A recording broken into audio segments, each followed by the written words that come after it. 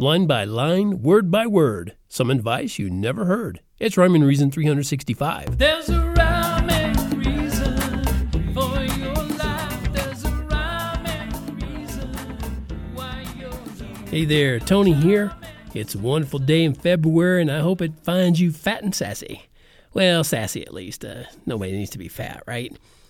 And if you are, hey, you can work on it. I'm working on it. Okay? I'm talking about the things we do in life, how they can't be done all at once. Have you ever noticed that? No matter what it is you're going to do, you can't do it all at once. At least not anything that's worth doing, right? You can't even breathe all at once. I mean, there's an inhale and an exhale. And you got to have both to breathe. And let's see. I could literally come up with 1,000 other examples, but I think you get the point, right? Each journey is made up of steps. You know, 1,000-mile journey, you've heard that. In the process of writing, it involves going letter by letter, and then word by word, and then line by line, kind of like what I talked about when I opened this episode. Now, until you reach a resolved destination, you have to go in those steps. You do have to do that. If you're going to write out a word, you have to write out the first letter. And eventually you get to that resolved destination. And don't fall for that nonsense of something that, you know, you're doing that doesn't need to be resolved in order to be good. That's what I call balderdash. Of course it needs to be resolved. When I just write one line after another, I can actually create rhymes I didn't even know existed in my brain. That's a pretty cool thing.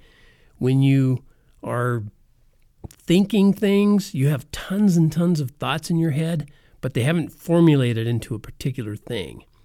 Well, I'm going to share 3 stanzas. That's a poetic lingo. It's very complicated. Anyway, I'm going to share 3 stanzas that are really the perfect example of what I'm talking about. When I opened my text editor to write this stuff, I really had no clue what I was going to write. I truly did not know. But I knew, and I mean I absolutely knew that I was going to write something.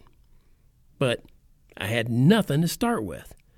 So here's what I did. I took the idea of having nothing to start with and started with that. And here's what happened, something I call byline. I didn't have a thing to say when I first started out, and I believe that sort of thing can fill your mind with doubt. But then ideas began to form, and I quickly wrote them down. It felt so good to clear the dust from my mental ghost town. Hey, have you ever felt like that?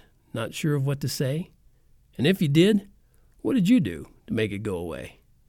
Or did you find yourself at odds with even your own brain and watched as every thought you had went swirling down the drain? Well, may I recommend the treatment I just put me through? I think you'll find it might replace what's missing inside you. Just write your foggy, fractured thoughts down slowly, line by line. Then share the words and walk away. Don't worry, you'll be fine.